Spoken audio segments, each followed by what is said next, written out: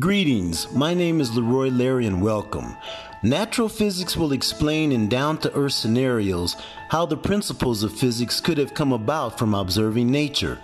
Each episode begins with a scenario followed by an example to illustrate the application of these principles in futuristic research at the frontiers of science, such as my astrophysics research, and then concludes with an exploration of how these same principles could have very well been used by ancient cultures and civilizations.